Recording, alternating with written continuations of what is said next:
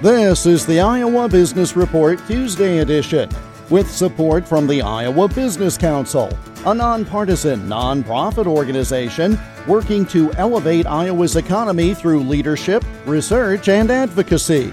More at iowabusinesscouncil.org. The Biden administration is planning to remove Title 42, a COVID-related health policy that limited the number of immigrants crossing the U.S.-Mexico border.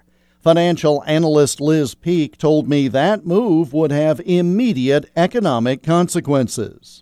You're talking about a population the size of Denver or something landing in our country, being basically immediately going on welfare because they don't have work papers. I'm sure a lot of these people would like to work. They probably intend to do so, but right off the bat, when these people are sent to communities around the country, one of the reasons that Hispanics are negative on this open border concept is guess where they go? They go to Hispanic communities in towns and cities across the country, generally without any warning. What do? They bus these people somewhere, and we, the taxpayers, are supporting them. It does have an impact. And the other group it impacts, other than taxpayers, is low-income earners, because the jobs these people will eventually get are the jobs that are entry-level, that don't require enormous education or skill sets. And generally speaking, those are the jobs in hospitality and so forth that are just now struggling to come back, that don't pay terribly well. But this puts downward pressure on those wages. That really hurts sort of low-income Americans.